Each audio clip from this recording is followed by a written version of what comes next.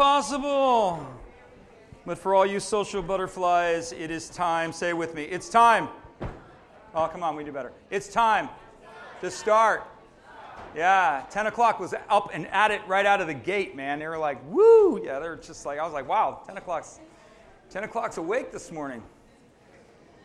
So we're going to do a Bible study this morning, and we're going to do 2 Kings chapter 4. And we've been talking about Elijah and Elisha.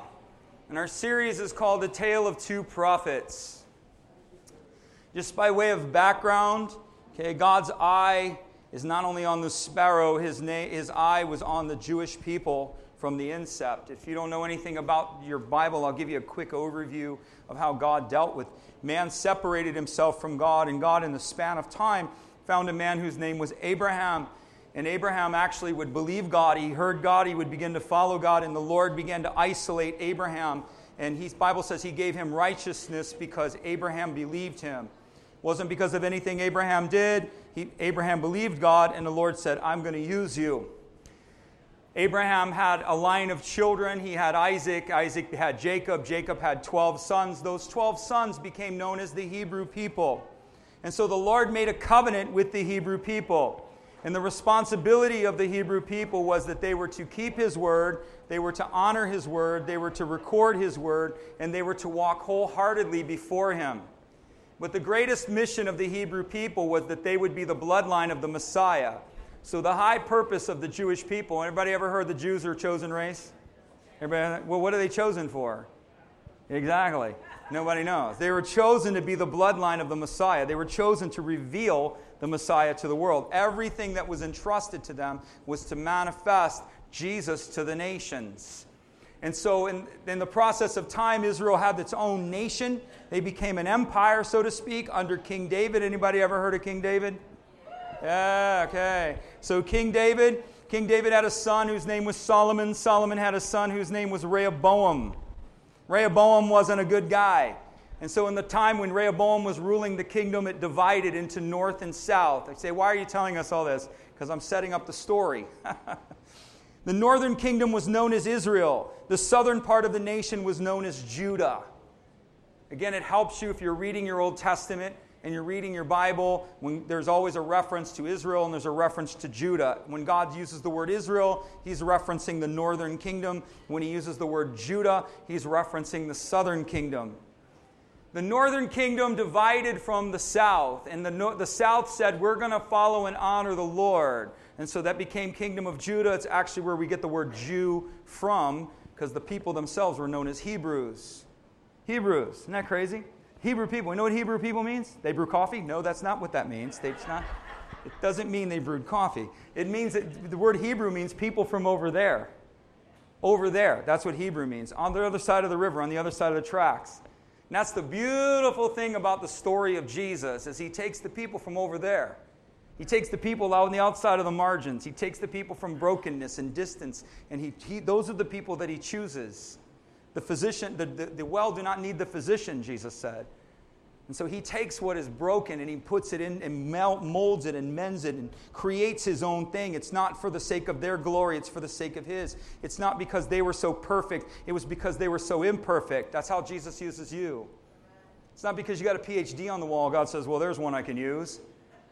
He gets no glory in that.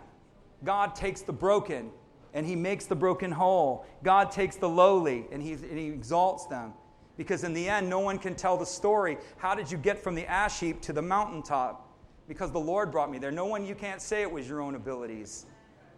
That's how the beauty of God is that He takes what is not and makes it into something. And so we have this nation, the northern kingdom didn't want to follow God. They had no interest in following God. They said, we're going to do it our way. And because they did it their way, they had 13 kings in a row that were wicked. And so the nation is in darkness. The nation is in depression. The nation is under an oppressive government that is essentially taking everything from them. And into that oppression, God sends first the prophet Elijah. And I love to tell this story because it brings Jesus glory. That's a rhyme. Somebody ought to rap that. I love to tell the story because I don't know.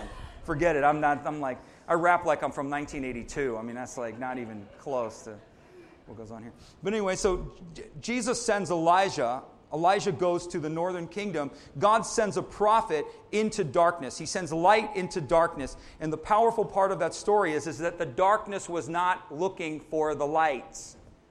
There's no record where they were saying, hey, send us light. They weren't calling on God. But God in His mercy sends light into darkness. And He shows up and says, does anybody want light? That's how people come to Jesus. Some of you actually end up at this church because you encounter the light of Christ through the life of somebody else. And they show up and they beam light to you and they go, hey, do you want it? I got something that you can have. I know where you can find what you're looking for. He sends light into darkness. And he just basically sends the prophet and says, here's the light. Anybody want something different? Anybody sick and tired of being sick and tired? Anybody want hope? Anybody want restoration? Or do you all want to keep the same thing? And so God in His mercy sends Elijah to the north. And Elijah finishes his ministry, and his successor was named Elisha. So Elisha comes after him. And Elisha is still ministering in the north. God is still being merciful to these people in darkness. And Elisha goes to a woman called, everybody say it with me, Shunammite. Right, she was a Shunammite woman. What does that mean? It means she's from a town called Shunem. So that was your surname in the ancient day. You would be, Hank Redlands, or wherever you were from would be your name. And Mary Magdalene, she was Mary Magdala. She was from the region of Magdala. She was from the region of Magdalene. So who is that? Oh, that's Mary from Magdalene, or Mary the Magdalene. That's kind of how it works. So this woman is known as the Shunammite woman. We don't get her name, but we definitely get a lot about her. She was in the northern city of Shunem, and it's near Nazareth. Politically, what's going on in the country, I'm giving you the background so that you can kind of come into the story a little bit. Politically, Joram is ruling. So who's Joram? We have Ahab, we have Jezebel, bad people. They were ruling in the north. They've both since moved on, died, and now their son Joram is running the place.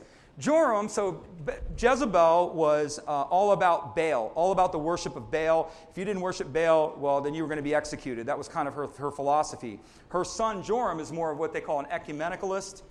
What do you say, what is ecumenicalism? Ecumenical means that all faiths are the same. All faiths lead to the same place, right? That's kind of, that's like, well, America's more humanism. That's our religion. Our religion's humanism. If you want to know what America really worships, we worship humanism. We worship human effort. We worship human intellect. That's what we worship. Humanistic. We're more humanistic. I wouldn't even consider, if it's a religion, we would say it's humanism. We're not any of the other sort of religions, if you were. America's idol is humanism. We worship at the God of self. We know more. We think this. All of that stuff. But Joram was an ecumenicalist. He believed that all these religions were the same thing, so he kind of tolerated everything. So Elisha's got a little bit of a free reign. He's able to move around. His predecessor, Elijah, couldn't, because everywhere he went, there was a sword waiting for him because they were trying to kill him. But Joram's a little bit more like peace and love. Hey, man, can't we all just get along? Yeah, let's hang out in the ashram. I'm in a lotus position. Oh, hey, that's cool. I worship like that too. Yeah, that's kind of Joram's attitude. And so Elisha's got a little more free reign. It says one day he went to Shunem. So Elijah goes to this town of Shunem, and a very well-to-do woman was there. Ladies, God, throughout the Scripture, He uses women. He uses the prominent, He uses the lowly, He uses the outcast. It doesn't matter. God uses women. They're intricately related to His gospel.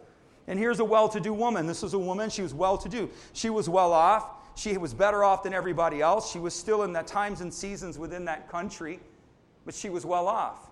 And she saw Elisha walking by, and she urged him to come in for a meal. And so every time Elisha would come by on that road, she would say, come in and eat with us, come in and eat with us. And she so honored him. So she says to her husband, I know that this man of God comes our way. He is holy, and he is of the Lord.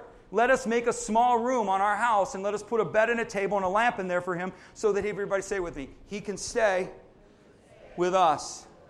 They put a room on their house at their own expense. Okay? Number one, you're going to honor God, it's going to cost you something. This is what's going on here. She's honoring the Lord. She begins to honor God. Her heart is not necessarily for herself. Her heart is to honor the Lord. And they put this idea, and when you honor God, it costs you something. She honors God. She does it at her own expense. She does it. And so what are some of the points that are going on here? Elijah's a prophet. He represented the anointing, the presence, the power, and the purposes of God. That's what he represents. Okay, is he a real person? Yes, he is. But if you want to take what he represents those things. This woman welcomed him into her house. What does this mean? She's about to experience incredible miracles. I think it's 30 or 40 verses of Scripture are dedicated to this woman. So God is clearly trying to highlight something here, right? This woman is about to experience incredible miracles. And we find out what the root of her experience was is because, everybody say it with me, she honored the Lord. Say this, where there is honor, there is access. Where there is no honor, there is no access. So she began to honor the Lord. She began to, one of the lessons for us is if you want miracles and you want to see the power of God, say it with me, the prophetic must find room in my house. You have to make room for the prophetic. Lost art within the church. What is the prophetic? To see as he sees, to hear as he speaks, and to feel as he does. Discerning his voice. Discerning what he speaks and says and does. It is the foundation of all power. Prophet, priest, king. It's not just a title, it's a progression. It's a progression of revelation, and it's a progression, are you ready for this, of manifestation. We don't see kingdom power because we don't honor the prophetic. We don't honor the prophetic, and then we don't understand priestly ministry. So we have to know what the prophetic is. How does he see? How does he hear? How does he feel? What does that ministry look like? How do we experience that? How do we partner with that? Then we have to understand priestly ministry. And if we don't understand priestly ministry, then we'll never get to kingdom. Everyone want to see kingdom power. Well, you got to understand prophetic and priestly ministry first. You got to understand prophetic and priestly ministry is unto him, from him, unto others. It's not what you want. Lord, what do you want? Lord, what are you saying? Here comes the prophetic. He says this. And you minister it, and all of a sudden we have a kingdom manifestation. You're going to see it. You see it over and over again. We're praying for that woman with asthma, okay? She's got asthma, the inhaler, the grandma over there. And we were praying, and we're looking at it, and you try to discern, well, we're just going to need to throw our hands on her and just say this prayer. No, you don't. You need to hear from the Lord, okay? And so we were praying over her. We laid our hands on her, and I just felt like to lay my hands on her back. And so we're laying our hands where her lungs are and laying our hands on her back, and I could feel power coming out of me. And then, I was, and my friend was sitting there, he's like, let it build. He's like, I feel like we need to let it build. It's like, okay. So we just sat there and let it build. And then I could feel the power just beginning to build and coming out of me and going into the girl, into the woman, the gal. And then we started telling her, begin to breathe deep, begin to breathe deep. So she started breathing deep, Well, what is that? First of all, that's prophetic, hearing God. What do you say? Lord, what do you say? How do you want to do this? You have to have the ability to actually hear that or understand that he's speaking. Then let him minister unto you, Lord. What do you want? Let him minister back to you. This is what I want, or this is how you're to do it. And then I want you to do it unto them. That's priestly ministry. We don't see kingdom power because we don't understand prophetic. We don't understand that God is speaking. We don't understand that God is giving revelation. We don't understand that God is imparting feeling and emotion that we can participate in and we can receive and feel as he feels. And we don't understand that. And then we don't understand priestly ministry. Here's our method. We just go and slap hands on somebody without discernment. What do you think it means? Lay hands on no one quickly. Nobody can really interpret that. We think we got to discern the person before we lay hands on them. No, it just don't walk up and slap hands on them and start praying over them. Discern the situation first. What are you saying? What are you doing? What are you doing? Okay, I'll give you another one. You guys want another one? No? Two of you? I only need one. That's all I need. If the room's quiet, I'm going to move on. But if one, so I'll give you another one. Okay, a little young guy. Brings him up to you. I think I might have shared this here. Which one am I? You want the woman or you want the kid? Which one do you want? Doesn't matter? Both? Well, I'll do both. Well, I'll have both. Oh, gosh. I'll give you the woman because this one's... So, woman comes to me. It's the mother of the boy, actually, that couldn't bend over. And she's got pain, right? And she got pain. She can't lift her arm. And if you were here that day, it looked like an aerobics class. I had the boy touching his toes, and I had the woman going like this. It looked like Kevin was conducting an aerobics class over here in the corner. And so she has pain in her arm. She can't lift her arm. So it's like, okay, we pray, lay hands on her. Guess what? Crickets, nothing happens. So I said, okay, and I'm trying to figure this out. I'm like, is it an injury? She's like, no. And I said, well, put my hand where the pain is. And she put my hand where the pain was, and it didn't seem like there was anything going on there. And so I began to ask the Lord, I'm like, what is this? This is weird. Why should this prevent her from lifting her arm? And I heard the Lord say self-consciousness and unworthiness. And I looked at her, because another story on that, but I won't get into it. And I said to her, do you struggle with unworthiness and self-consciousness? Do you struggle with any of that or insecurity at all? Boo! She started crying. Not that I was looking for her to cry, but she just immediately let loose. So I walked her through a process of breaking that and receiving value from the Lord. And after I walked her through the process of valuing and receiving from the Lord, she was doing that. No problem at all. Okay, her son comes to me. He's got binding in his back. He can't bend over. He's 15 years old. And she's like, he can't play sports anymore. His back's all bound up. And so I'm like, okay, I'm just trying to show you prophet, priest, kingdom ministry here, trying to give you an understanding of it. And so I'm looking at him, and somebody would say, just pray for him, release fire on that, tell him to start moving. Well, okay, that's a method. It may not be the method, but it is a method. Okay, I prefer to hear what the Lord says, and if the Lord says, lay your hands on him and do that, then that's what I'll do. So I lay my hands on him, and I'm praying. And I'm going, what do you want to say, Holy Spirit? I'm just like letting the Lord talk to me, prophetic, priestly. And I hear the Lord going, why is a 15-year-old have a back that's seized? That's what I hear. And so I go, well, that must be the question I'm supposed to ask. And so I go, Lord, why does a 15-year-old have a lower back that's seized? And I know from experience, because I've done this before, men that typically suffer pain in their lower back have issues with their father. And so I asked him, I said, what's your relationship with your father? And he said, it's good.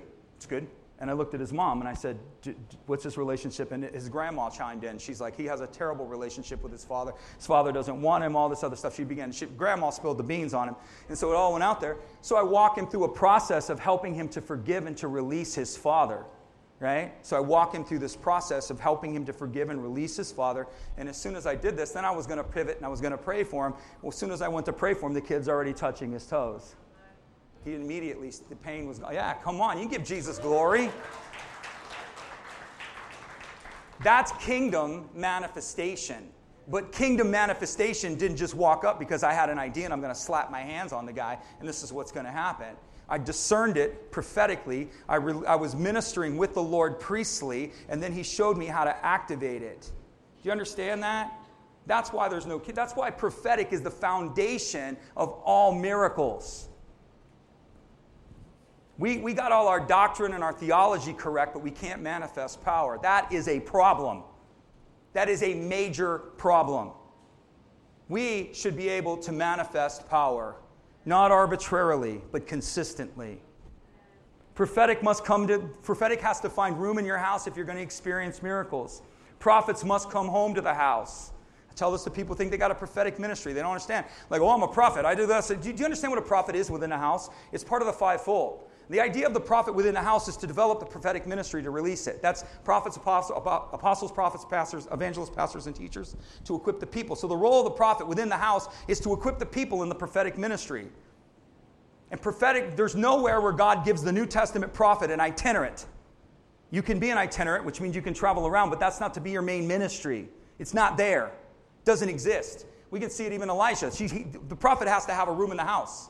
So the prophet has to have room made for him, but the prophet needs to also own the house and be a part of the house. And that's a big problem with so-called prophetic ministries today, is that everybody wants to do it, but they don't own the house. They don't want to be a part of the family. They don't want to be part of the church. That's a problem. All five of those gifts have to find home in a house.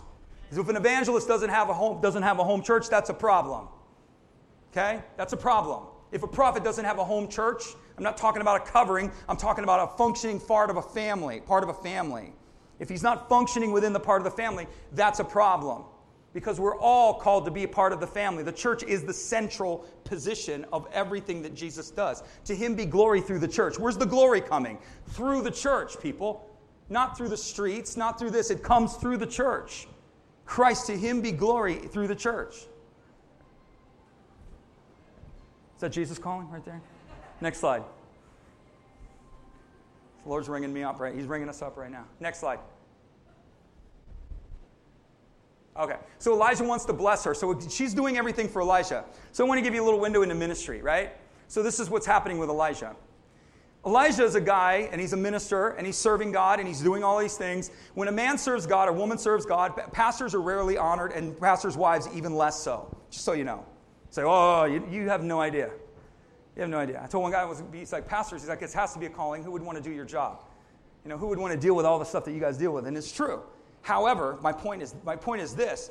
There's a lot of difficulty. So our honor comes from the Lord ultimately, because it seldom comes from people. Seldom, right? And one of the ways that this is happening even with Elijah is everybody that comes to him wants something from him. You understand that? Usually pastors, even people you operate in a ministry and they know, bless me, give me a word, do this, all this stuff. All of that's fine. That's part of the job, right? That's part of the calling. So I'm not putting that out in a negative light. What I'm emphasizing here is what freaked out Elisha.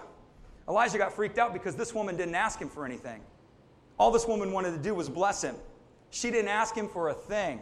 And she said, I want to honor you, and I want to honor God through you, and I want to honor what God is doing in your life and what God is doing through you in this world, and I want nothing from you. And so Elijah's like, what in the world? What have I just encountered? And so Elijah's heart begins to open up because she's honoring him, not just for the sake of what he can do for her, but because of who he is. It's the same principle towards the Lord. When you start seeking the face of God and not the hand of God, you'd be amazed what opens up to you. We don't just seek what he can do for us. We seek him because of who he is. We seek him because of his honor. We seek him because of his beauty. We seek him because he's worthy. And you'd be amazed how the atmosphere will open up to you. And the atmosphere will open up to you far quicker and far faster than just asking, God, will God meet your needs? 100%. Will God bless you? 100%. You won't walk away without a blessing. He will bless you. He will honor you. But how much more so if you began to honor him? Because honor creates access. How much more would that happen? You see, God honors you, and when he honors you, that creates access for him into your life. When God blesses you, and he does, and he answers your prayer, what happens?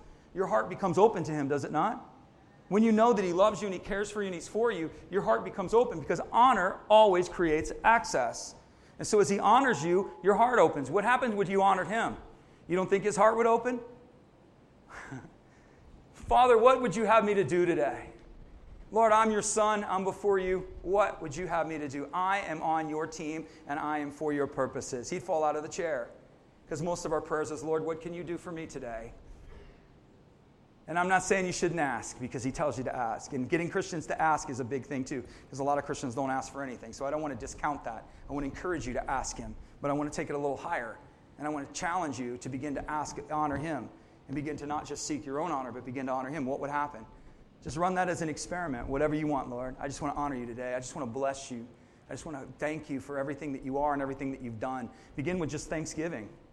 Begin without emotion. Just begin to thank him. I thank you that the sun is shining. I thank you that the air is clear. I thank you that it's raining today. I thank you that I live in the United States. I thank you this. I thank you that. Just begin to thank him.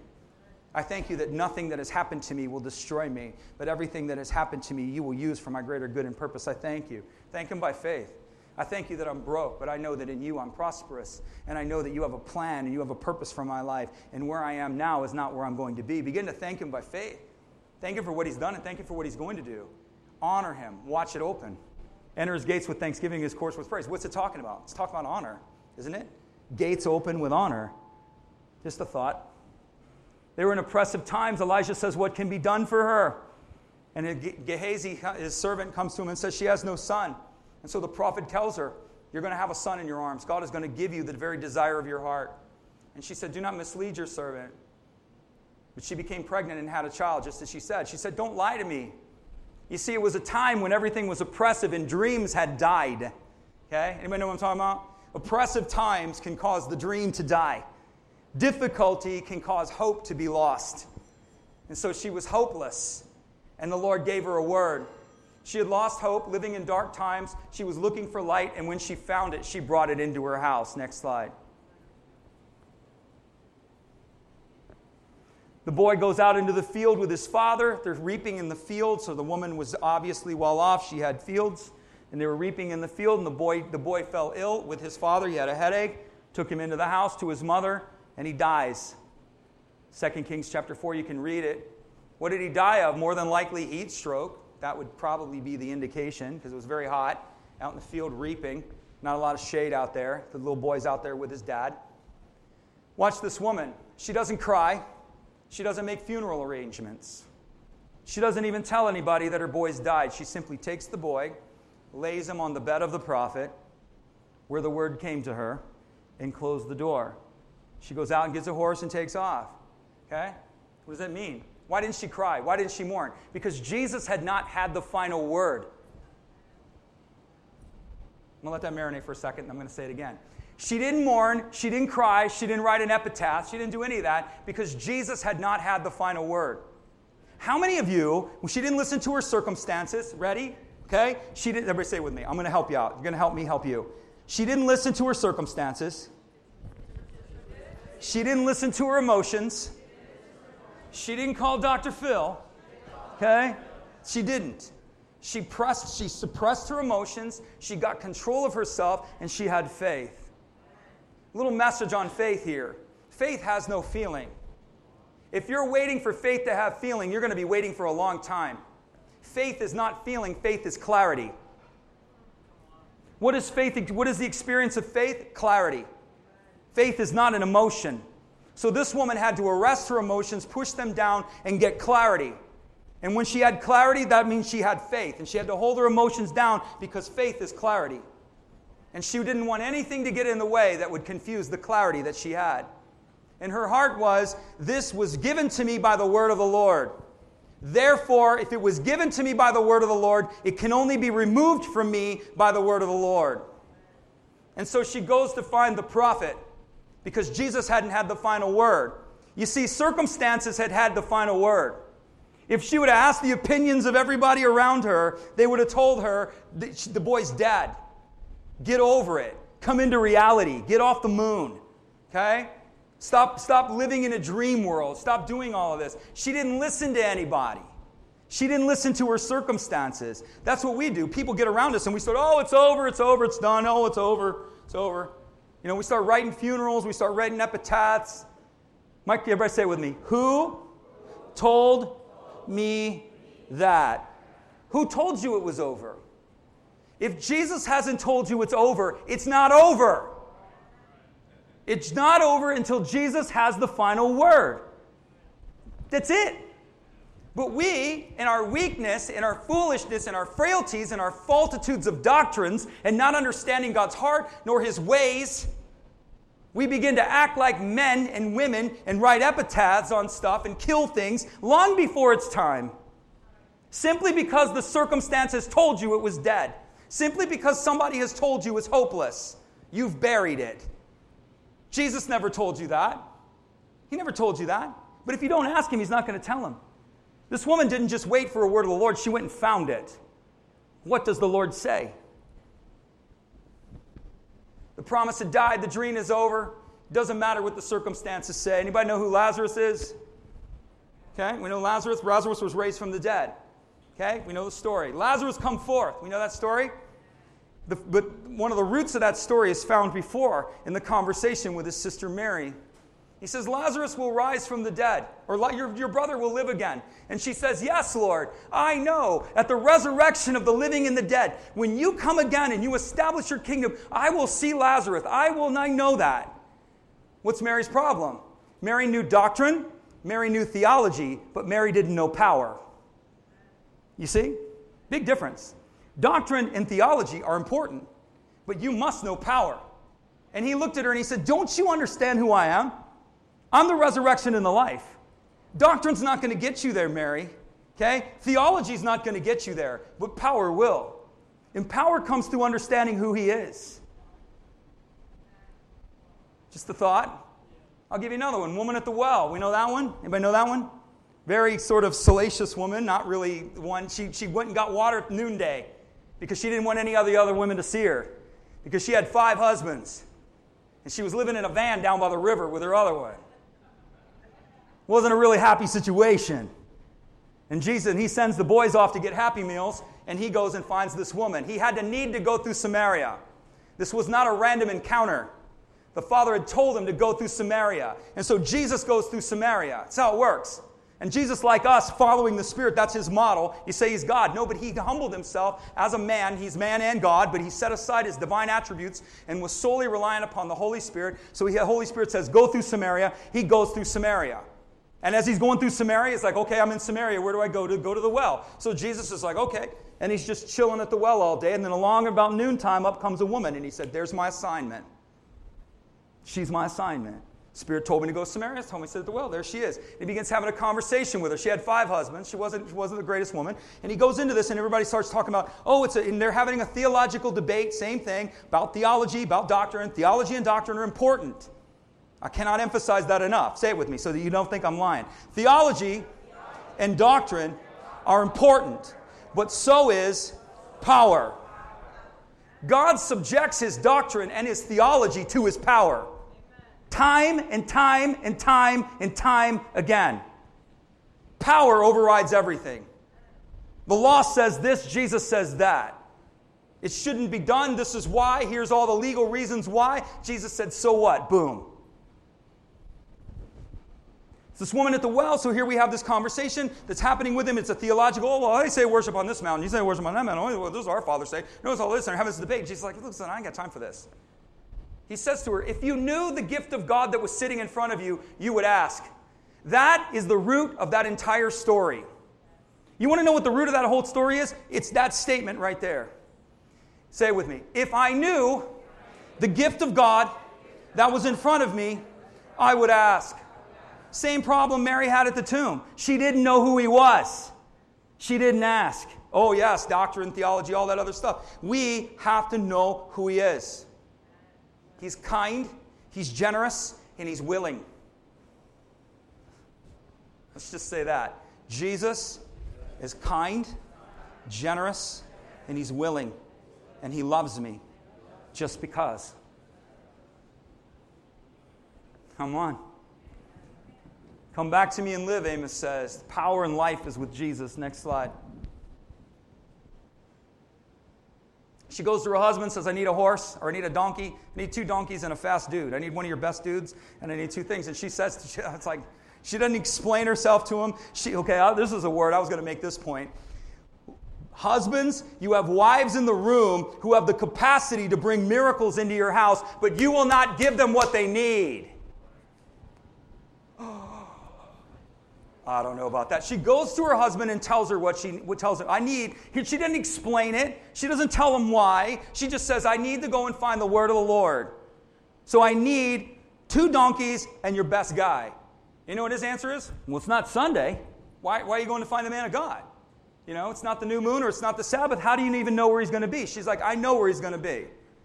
I know where this guy's going to be. And so she goes. And as he's going, so Elisha's at a conference on Mount Carmel. So here's Elisha. He's at a conference. So you imagine this. It's the Mount Carmel conference. He's got all these people around him.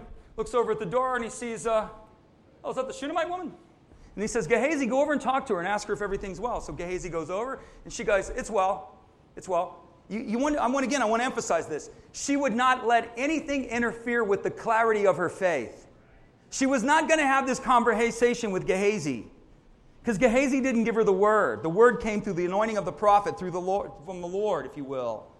And so she wasn't going to have this conversation in community. She was going to take it right to the source. Because she didn't want to confuse the clarity of faith. Faith is clarity. When you have faith, you cannot get out of faith. You have to stay in clarity. Which means you've got to silence a lot of voices. Which means you've got to get a lot of things out of you and get out of the noise and stay in clarity. Everything else is disruption. You have to stay in the clarity of faith. Gehazi goes over to her, says everything's right. She goes over to the prophet. She falls at his feet, and the prophet goes, she's in sorrow. Gehazi's like, get out of here, get out of here. What a man of God he was. So sensitive to the Spirit, right?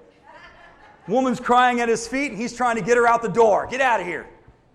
Don't you realize he's signing 8x10 glossies right now? He's got a book signing. He doesn't have time for this. Get out of here.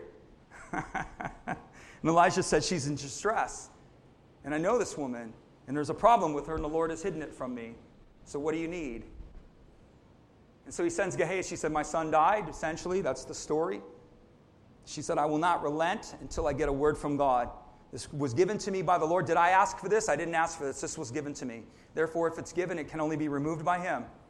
Whatever's given to you can only be taken by the Lord. The only way it can happen is either you surrender it or God takes it. And I'm going to give you good news. Everybody say, I want good news. He never takes it. Ever. The gifts and the callings of God are without repentance. It means he doesn't change his mind. He gave it to you. He said, I didn't ask for it. Doesn't matter. He gave it to you. You say, I screwed up. He doesn't take it from you. You're like, I don't understand. That's grace, people. He has given you a gift. He doesn't take it from you. Every good and perfect gift comes down from the Father of lights, in whom there is no shadow of turning. There is no darkness nor shadow of turning. What he gives, he doesn't go, I got to rethink that. I got to take that back from you. He never does it. He gives it to you, and he doesn't relent. The only way that happens is if you give it up and don't just surrender it, or he takes it, but he's never going to take it. He's never going to take it. I don't believe that, Pastor. Well, okay, I don't know what to tell you. He will never take it from you. Everything that is good he has given you, everything that is gracious he has given you, and he will not take it from you. What he tells you to do is do it again. I failed. Okay, you failed.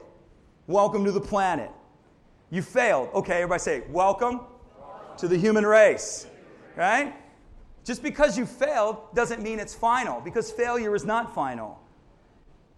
Say it with me. Come on. Some of you are like staring at me like, really? Failure, say it with me, failure is not final. Say this, for every setback, Jesus has a comeback. That's right. Come on. That's right. If you fail, you're just human. Jesus, will you take your failure and say, Lord, I screwed it up? You know what he's going to do? Okay, let's evaluate the experience, Kevin. What did we learn? What did we do right? What did we didn't do right? Okay, have we got a learning session going on here? Yes, Lord, I think I got a little bit. Okay, go again. That's how he is. He wants you to come to him and evaluate the experience. What did you do wrong? Not in a judgmental sense. It's an evaluated experience. So we go back to the Lord with our failure. Lord, I screwed up. I failed. You told me to do it. I couldn't open my mouth. I chickened out. I like deer in the headlights. I completely froze. I screwed up. So what did you do wrong? Okay, I did these things wrong. I wasn't prepared. I wasn't in the Spirit. I didn't do this. Okay, great. So now that we understand this, now I want you to go and do it again. That's exactly how Jesus is, 100% of the time. If he has called you to do something, his reliance is upon himself, not upon you. He goes and sends Gehazi ahead of him to go and heal the boy. He said, here, Gehazi, take my staff, run down the street, go down there and lay the staff on the child. Here's the point. Jesus doesn't need Elisha. If Jesus needed Elisha to manifest the healing, he would have sent Elijah. Elijah does go, but he sends his servant first. But Gehazi has a problem. Gehazi goes, lays the staff on the kid, kind of shrugs, takes the staff, and goes back to Elijah and says nothing happened. Gehazi is a classic example of Christians being around the glory, being around the presence, and being around the power and not being affected. That's Gehazi. He walked with Elisha, and he was unaffected. Unaffected. Didn't do anything to him. He just was kind of there. He didn't understand nor discern the moment that he found himself in. He didn't discern nor did he understand the presence that he found himself in. No clue. Right over his head. I stand up here and I do it every week and I preach glory and I see people drawn from the glory. But I watch other people whoop right over their head. Not discerning the power, the purpose, and the call of God that is being released into the atmosphere. We do a spiritual interaction almost every Sunday before we start the church. Okay, I want you to stand up and I want you to go in faith and I want you to feel the wind of God blowing off you, the old garments, and I want you to feel all that go and then I want you to see yourself standing there in new garments. You know what people do? I'm not doing it. I'm looking around the room. I'll see if anybody else is going to do it, but I'm not going to do it. Gehazi. You're Gehazi. You do not discern the time nor the space nor the moment that you find yourself in. You're clueless. Right over your head. Whoop. Like Jack Sparrow. He said, one day you're going to have a chance to make a difference. And Jack Sparrow on the Pirates of the Caribbean goes, I love those moments. I love to wave at them as they pass me by. It's the way it is, man. You're waving as the glory when it's passing you by. It's in the room. It's in the room. The kingdom of God is not in meat and drink. It's in power. Power. Preaching means nothing but the power. You're like, whoa. Why is this preaching so good? Because the power. It's the anointing. It's true. It's the glory. We need to discern. We must not be Gehazis. Gehazi.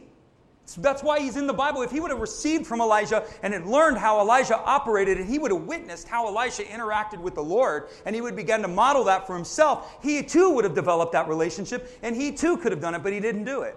And if had he done that, we would have seen a different story, and we'd be talking about Gehazi. Look, God didn't need Elijah. Look, Gehazi did it. We'd be telling that story. But instead, we're telling the story of a guy named Gehazi who didn't discern where he was. And he didn't understand the place that he was in. He didn't understand the word he was hearing. He didn't understand the atmosphere or the presence. No clue. No clue. Next slide. So Elisha goes. Elisha goes to the house where the boy's lying. He goes in and he shuts the door. Okay, ready? Elisha doesn't know what he's doing. We think, Elisha, the man of God, has shown up. No, you know why he closed the door? Because he didn't know what he was doing. How do you know? Because watch the story. He closed the door. He didn't want, man, I don't need anybody see me do this, man. I don't know. I've never tried to raise the dead before, ever, in my life. I shared this first service. My niece lost her life. And when I went to her funeral, we're in the room. Somehow, I became aware of it, that she was not embalmed. And so, you know, this is why we don't see the dead raised in America. We have two reasons. Number one, we don't pray for it. And number two, we embalm you in 24 hours. Within 24 hours, the blood has been completely sucked from your body, your organs have been removed, and you've been pumped with poison, formaldehyde. Well, the Bible says the life is in the blood. So you take the blood out, well, good luck, right? So I'm in the room, and they're telling me, oh, she hasn't been embalmed. I'm like, what? All of a sudden, I start pacing the floor. I'm like, well, she hasn't been embalmed. Then we can pray for resurrection. And I'm like, never done this before. And so I'm talking, and Sherry's like, yeah, whatever, Kevin. And so I talked to my other niece, and she's like, go for it, Uncle Kevin. Go for it. I want you to go for it. And so I'm like, okay, I'm going to go for it. All right, Lord, I don't know what I'm doing. All right, I had never done this before. This is going to be good. It's going to be good, different. It's going to be new. So I'm like, okay, everybody out of the room. I put everybody out of the room. I closed the door, man. Okay? Some of you are like, what? You're seeing it weird, dude. You're like, going to raise the dead. Yeah, I'm going for it. So go in the room, pray, command power, everything I know to do. I'm there. Went, probably half an hour. I'm in. I'm going for it. I probably could have went long, but I did everything I knew to do. Ready? Crickets. Nothing. Did she rise? No, she didn't rise. No, she didn't. Somebody said, well, you can't raise the dead. Oh, yeah, I can raise the dead. And so can you. You know why? Resurrection power lives in you. The same Spirit that raised Christ from the dead, where does he dwell? That's resurrection power. We carry resurrection power. You say, I don't know. Okay, I'm going to give you two stories, and I'm going to come back to that. I'm going to come back to my niece because there's an important story there that I want you to understand. I had a guy I know, talk about crazy miracles. You've heard me say it before. I'm going to say it again. He'd say, I lay hands on 200 people a week, and then he'd tell about these crazy miracles, like insane miracles. The kind of miracles that make you privately go, really, Lord? Are you trying to tell me that happened? I mean, of course, we would never acknowledge that publicly. We would be like, yes, bravo, that was a miracle of the Lord. That was amazing. But the kind of miracles that make you go, are you serious? I mean, come on. I mean, this guy's talking about some stuff. And so I go to Jesus. So I'm just going to give you a little intimacy into my world so you guys can't all think, pastors are so religious. So religious. We just are in the glory cloud at all times, 24/7, and we don't struggle at all. We're just always there. No, we should struggle more because we lead you. We should struggle more because we need you. And so I'm asking the Lord, and the Lord goes to me, do you lay hands on 200 people a week, Kevin? That's what he said to me, straight up. And I'm like, no. And he said, so why are you complaining about miracles that I manifest over somebody who lays hands on over 200 people a week when you haven't laid hands on 200 people in a year? And I had to be honest. In that time, I hadn't laid hands on 200 people in 5 years. So you should be careful when you speak. Like Job, I put my hand over my mouth because Job boasts of many things, right? Job thought he knew everything. Job's like, oh, this is the Lord. All of his friends were trying to tell everybody how God was. Jesus shows up and goes, none of you know me. None of you. And when God was done speaking, Job said, I speak as a fool, and I put my hand over my mouth. And so I said to the Lord, I speak as a fool, and I put my hand over my mouth. And you know what I started doing? I started learning to lay hands on people. I started learning to manifest power and release. I started learning everything that I didn't know. Because the problem is with us. The problem is not with him. We create doctrines that say he won't do it. Who told you that? Who told you that? Nowhere in Scripture does he say he is not healing today. And then we put another doctrine over it because we want to cover it with sovereignty. So we'll say, well, God sovereignly heals when he wills. Who told you that? Who told you that? He gave you the power. We ask God to do something that he has empowered us to do. But we're too lazy and too arrogant to acknowledge that we don't know what we're doing. And so we see nothing. It has nothing to do with God's willingness. It has to do with your ignorance and your arrogance, including mine. And until I get to the fact that I am ignorant, until I begin to humble my arrogance and allow him to teach me, nothing's going to happen. But we create doctrines of God's sovereign will. How many people did Jesus say no to? Name me one. Name me one he said no to. Lord, if you're willing, I'm willing. Every single time. Don't you tell me it's God's sovereignty. In his sovereignty, he's delegated authority. That's what we don't understand. God's sovereign over all. That's a 50% doctrine. So if you believe that doctrine, you're only getting half the truth. Yes, God's sovereign over all. And he takes his sovereignty, and in his sovereignty, he empowers and delegates you. He didn't say, I'm going to come down from heaven and I'm going to lay hands on the sick and they'll recover. He didn't say that, did he? He didn't say, well, when you go to lay hands on the sick, make sure you ask me if I'm willing. Make sure you ask me if I'm okay with healing this person. He never says that. Now, what are the reasons why we don't get healed? There's a lot of reasons why we don't get healed, but it certainly isn't Jesus' willingness. It's called, we have to learn to manifest breakthrough. We learn to manifest breakthrough. We learn to manifest breakthrough. He will show you its progression. He hides from you. He does not cast pearls before swine. Here we go again. Ready? Honor creates access. If you will not honor healing, you will not have access to it. You must first humble and honor, and then come before him and let him begin to speak to you, and let him begin to minister to you, and let him begin to teach you, and start getting headaches and start having a mind freak over what you don't know. Because that's how it works. It is a labor. It is an effort. It is a toil to understand what you don't know. Just a thought. My niece, she doesn't rise from the dead, right? Didn't happen. Well, you're not Smith Wigglesworth, Kevin. Well, probably not. You know, I'm different. But as I'm standing there, and I risk a lot by telling you this, because I told first service, I only shared this with my family. It's the only people I've shared this with. I'm standing there, and I'm standing over my niece, and as I'm praying, and I'm just kind of worshiping, and I didn't bring the family back in. I wasn't trying to hear if the Lord would tell me anything else. And I was there, and I sweated and poured it out and put faith and power and everything I had. I laid it out. And I'm standing there, and I'm just asking the Lord. And I see my niece, and I see her standing in the midst of a beautiful carnival. She's standing in this carnival, and she looks at me in the vision, and she says, I never meant to hurt anyone, Uncle Kevin. And I said, I know that. This is what's going on in my spirit. This is what, And you know why I think I saw that? Because God honored my faith. I think he honored my faith. So it gets better. I mean, it's going to get real better. It's going to get real good here in a minute. So I saw that, and I believe God gave me a word, and He gave me a word from my wife's sister, and I shared it with her, and I shared it with her other niece, and I shared it with her. And her mom came to me so many times, and she said, "Tell me again what you saw. Tell me again what you saw." She asked me that several times when I was there for the funeral. She's outside smoking a cigarette. She's all freaked out. She grabs me. She said, "Kevin, tell me again. What did you see? What did you see? What did she say? What did she say?" And I shared it with her. She said, "I never meant to hurt anyone." I said, "I know." And she said, "Goodbye, Uncle Kevin." I said, "Goodbye, child." That was my little name for her, and I said that to her, and that was kind of the end of the vision. 5 months later, I'm at a conference. This guy's up there touting a book. "Oh, I got a book. All right? You ever been to a conference? It's a book commercial. I'm all for it. I'm not against it. So if you got a book and you want to promote it, go for it. I'm all in. But for whatever reason, this dude's pounding it. And I'm like, okay. And I'm thinking, all right, I'll buy the dumb book. And so I go and I slap down my $10 or whatever, and I buy the book. Take the book home, don't read it. This is 5 months after the funeral. I'm reading the book, and the book is called The Father's House. And it's a revelation that this guy had of an experience that he had with the Lord, and how all these different places of worship and adoration we can come to within the Father's house. It's his vision that God had given him, right? Maybe it's not your cup of tea. Maybe it is. I don't know. I'm just telling you. And so as I'm reading the book, I'm opening up the chapters, and I'm kind of munching on something. Oh, what's going on here? And I'm reading it, just skimming it. And he says, "You will know that you are at the entrance of the Father's house." Because he says, right before you get to the entrance of the Father's house, you're going to encounter a great carnival. And he said, and you're going to smell hot dogs, and you're going to smell popcorn. And he said, that's going to tell you that you're at the entrance of the Father's house.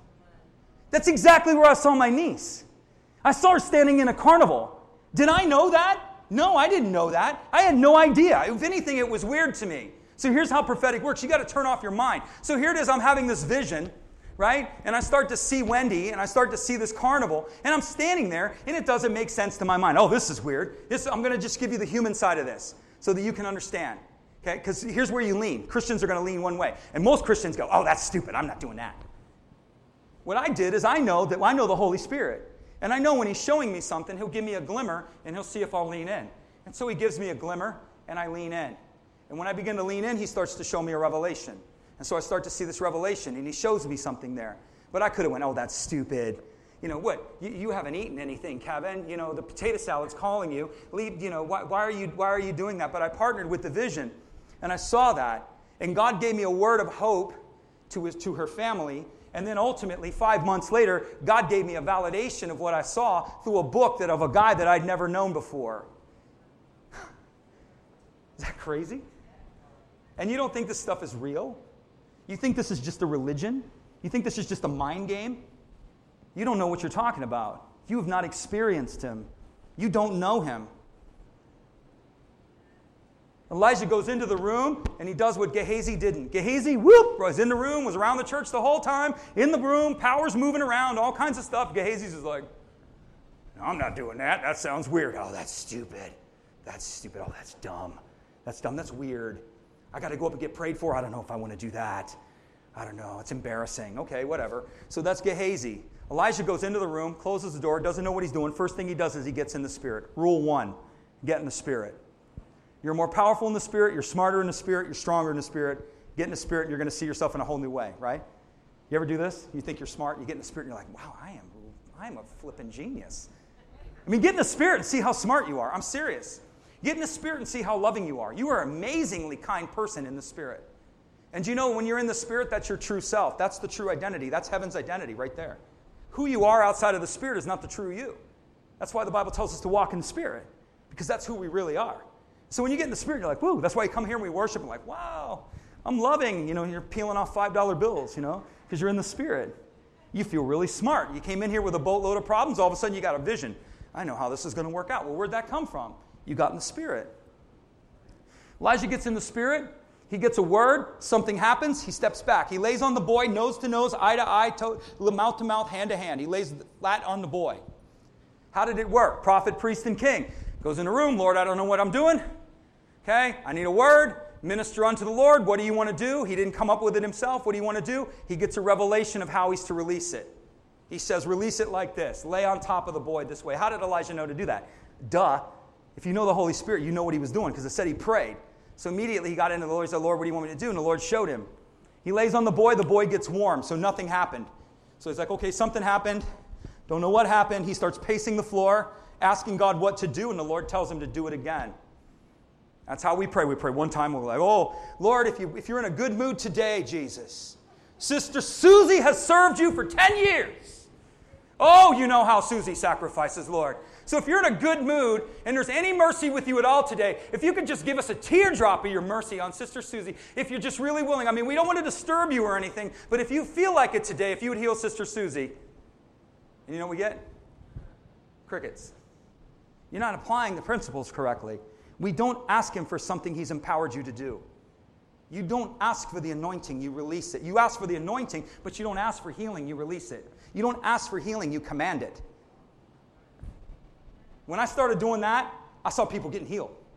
When I would be like, oh, Lord. Oh, good Jesus. And some people are really in on it. They're like, Lord, that tumor's got to go. Lord, that tumor's got to go. Some of you aren't laughing. You're like, man, I pray like that, Kevin. Stop making fun of me. Lay hands on that tumor, get a word, and command that tumor to go down. Command that tumor to leave that body. Curse that thing at its root. Declare over that child that that's a daughter of God. This is the temple of the Holy Spirit. It has no place in her. Command it to leave. Begin to manifest healing that way. Begin to take your rightful place as sons and daughters and manifest the glory that's been given to you. And stop asking God. That's why we get nothing, because we're like, well, if God wanted to heal her, he'd heal her. No. Do you bat 1,000? I don't bat 1,000. I'd love to bat 1,000. I'm believing God that I bat 1,000. That means every person I pray for gets healed. I'm believing God for that. So should you. Well, I'm believing if God would just heal one person. Man, come on. Raise your faith level, Christian. Believe God for the anointing. I've asked God that I don't want to see just joints and back pains healed. I want to see tumors. I want to see cancer. I want to see all these different things. 2 years ago, my wife said, I want to see several types of cancer healed. And I told her, I said, well, if you're going to believe God for that, you're going to be starting encountering cancer. And we did. A lot of it. And we saw a lot of people healed. Was everybody healed? No. What does that mean? It means we don't know what we're doing.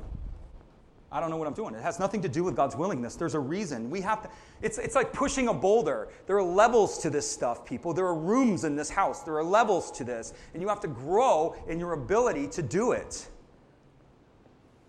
So the boy sneezes 7 times. He lays down. Until you see eye to eye with Jesus, heart to heart, hand to hand, mouth to mouth, miracles aren't going to happen. He sneezes several times. What does that mean? He got out of him what was ailing him. Sometimes physical afflictions are directly related to things that are ailing you. Like the boy with the back pain.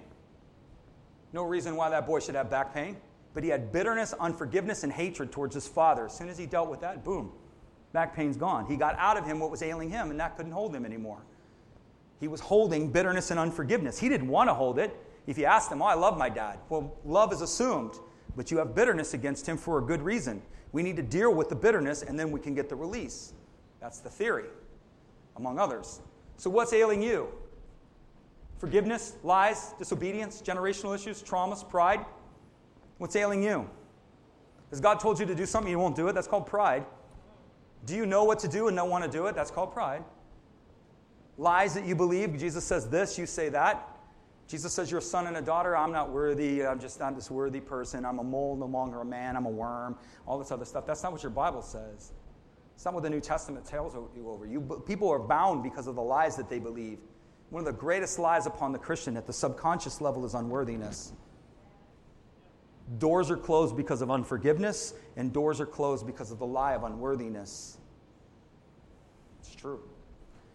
He did it 7 times. 7 isn't the magic number. 7 means whatever it takes. This is the attitude you have to have. Okay? 7 means whatever it takes. It's not magic number. Let's do it 7 times and it's going to happen. Hey, Naaman dipped 7 times. No, he dipped until it happened. That's what the Bible's saying.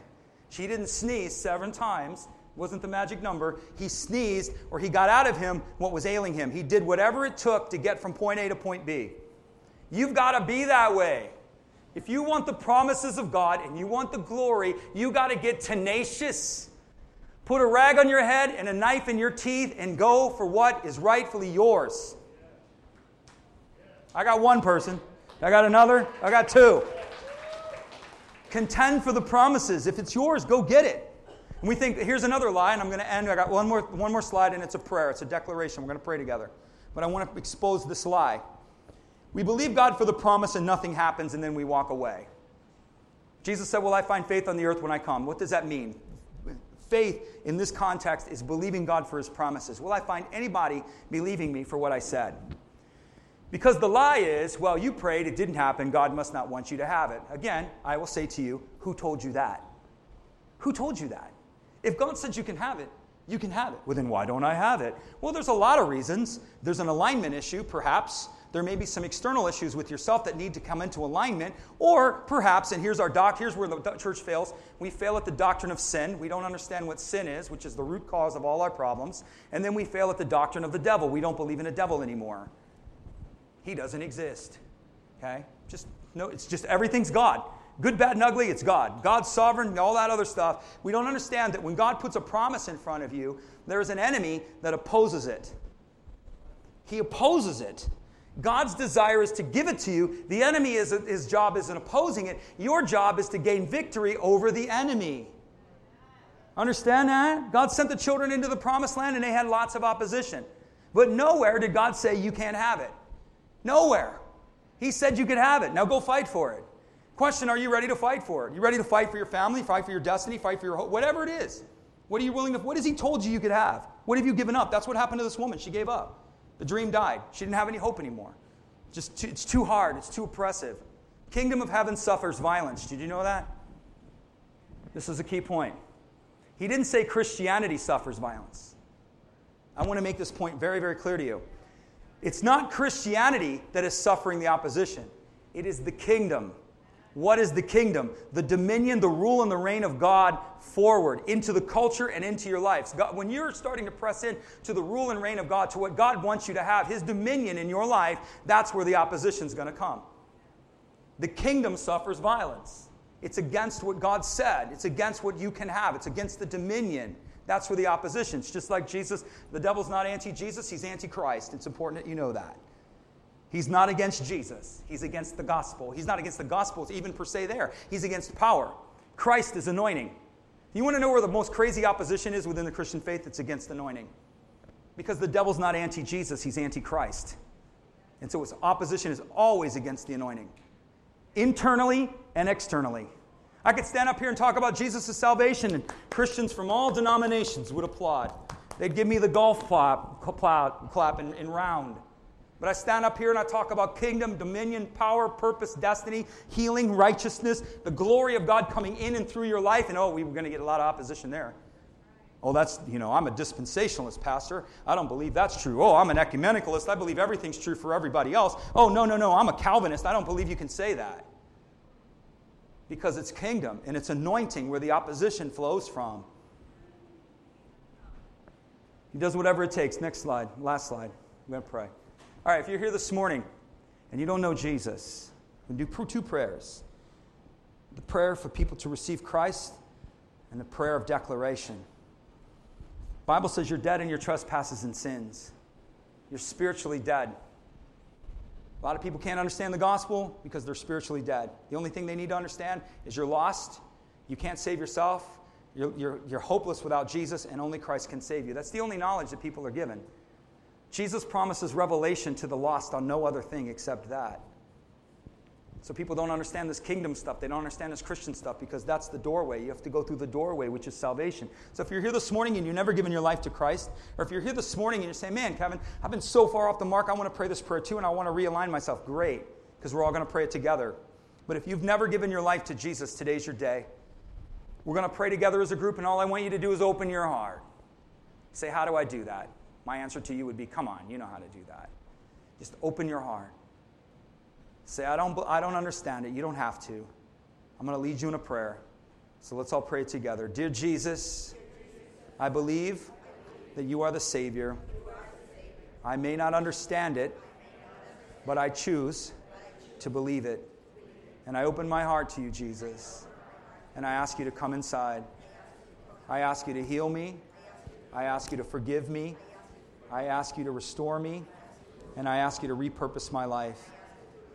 All that I am, I give to you, and all that you are, I receive as mine. From this day forward, I choose to follow you. In Jesus' name. Amen. You guys want to pray a prayer? You want to pray a declaration? All right, rise to your feet if you please. Come on, don't be Gehazi. I want you to crucify Gehazi. Some of you are like, I'm not doing it. Not praying a prayer. If that's you, I want you to be the boldest person in the room. I want you to say it the loudest, or at least the most forceful. Maybe not scream it or anything, but anyway. Say this with me. Lord, revive your dream in my heart. I repent for allowing your dreams to die without giving you the final word. I repent for never allowing the dream to live. Come on, I renounce hopelessness and despair. I break covenant with all lies that I have agreed with that are contrary to your voice. I renounce apathy and the fear of failure and the fear of men. I renounce all generational mindsets, beliefs, attitudes, and actions. I am born of the blood of heaven and not of the earth. My inheritance flows from heaven through the blood of Jesus. I am a son or a daughter of the highest.